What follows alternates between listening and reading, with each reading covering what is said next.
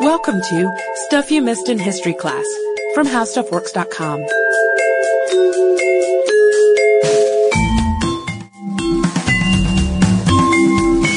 Hello and welcome to the podcast. I'm editor Candace Keener, joined by fellow editor Katie Lambert. How are you today, Candace? I am doing well, and I have a surprising statistic for you. Did you know that today's Italians consume between 66 and 77 pounds of pasta every year?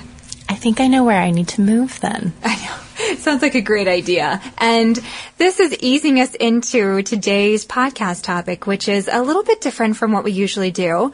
We usually base the podcasts very firmly in history, and today's, no real exception, except we're going to be dwelling a little bit more on food history. And the podcast title, as you all have seen, is the Marco Polo Pasta Myth. So before we bust the myth, I just wanted to bring everyone back up to speed on Marco Polo, if it's been a while since you heard the Marco Polo podcast.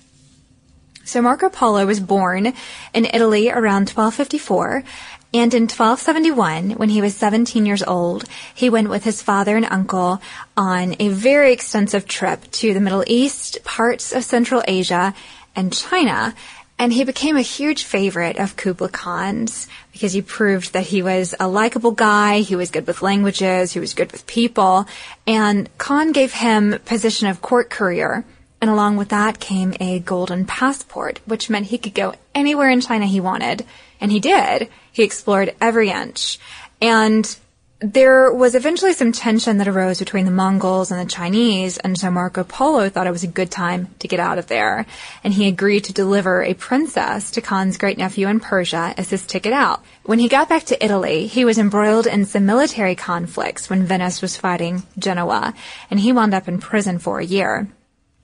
And he had this really bawdy, well-known writer of a fellow inmate named Rustichello, and I guess to pass time, Marco Polo must have told Rustichello about his adventures in China, and Rustichello agreed to write a book based on Marco Polo's life, and it was posited as a sort of biography, I guess, but it was very exaggerated, and it's known as The Travels of Marco Polo, and alternately called The Description of the World.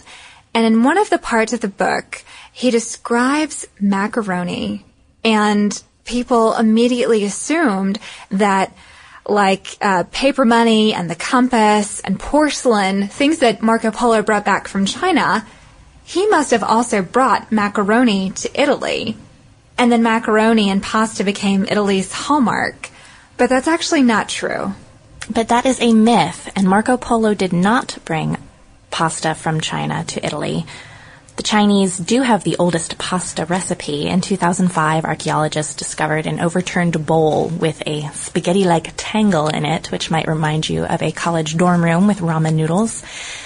And that pasta is about 4,000 years old.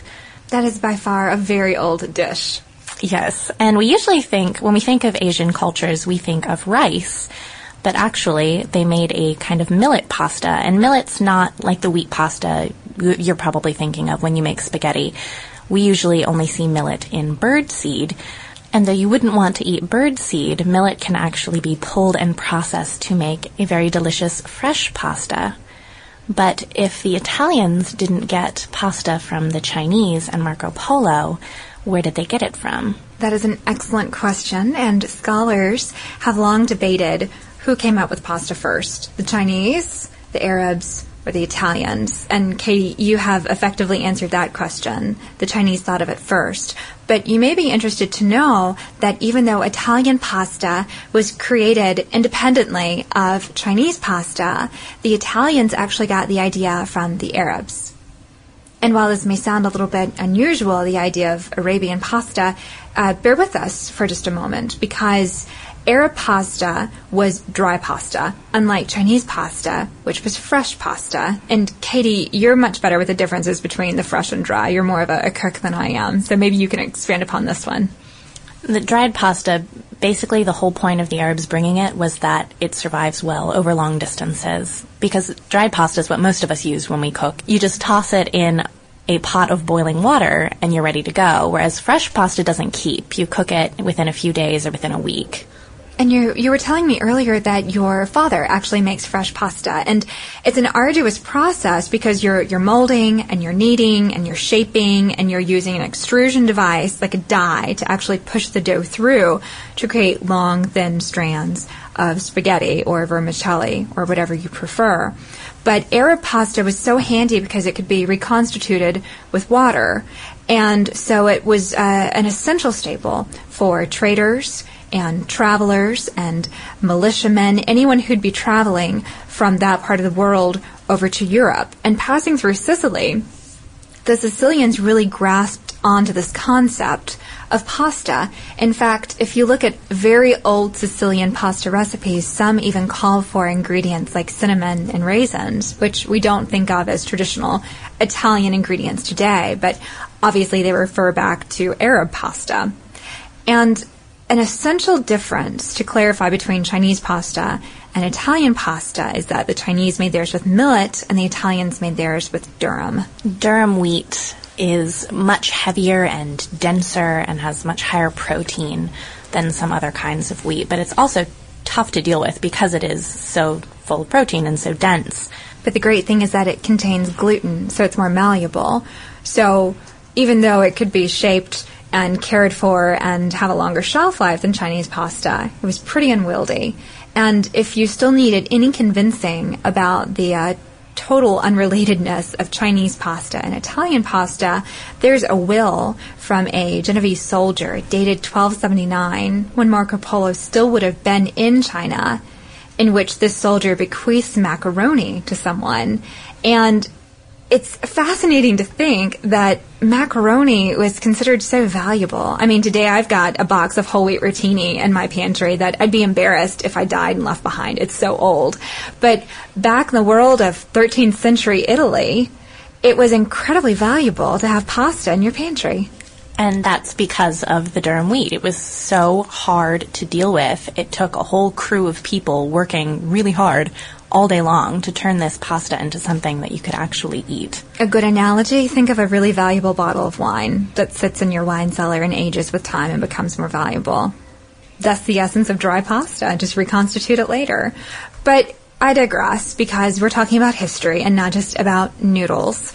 So let's delve a little bit into the development of pasta, because what's so interesting to me is that what began as a rich man's food eventually became the peasant's staple. At the time in Italy, of course, everything was made by artisans, and that's the type of thing you find when you go to a gourmet shop now. You find artisanal bread or artisanal cheese, and as you know, it's very expensive, whereas mass-produced boxes of pasta at your local grocery store are pretty cheap. And mass manufacturing makes things cheaper for everybody. The same thing happened in the United States when the first factory came to being in 1824. Yeah, and what's great about factory-produced pasta is that it is more readily available for the masses, and that's something that Italy continues to struggle with today. The demand for pasta far outweighs the production of pasta, so ironically enough, Italy even has to import some pasta. Go figure. But production of pasta in the United States is a little bit inauthentic because when dough is pushed through dies and extruded into strands and different shapes, it's rendered a little bit smoother than artisanal pasta, so it doesn't have all those fun little grooves and abrasions that hold the sauce. But while it may not be as authentic as Italian pasta originally was, it really served the American people when the Great Depression hit, for instance, and the World Wars, and supplies were scarce, and times were lean, and people needed a good staple. I think that's when recipes for tomato-based sauces and pasta first started appearing in women's magazines. And it's just like it is now during a recession when you keep seeing programs and articles like how to shop on a budget and feeding your family for $50 a week.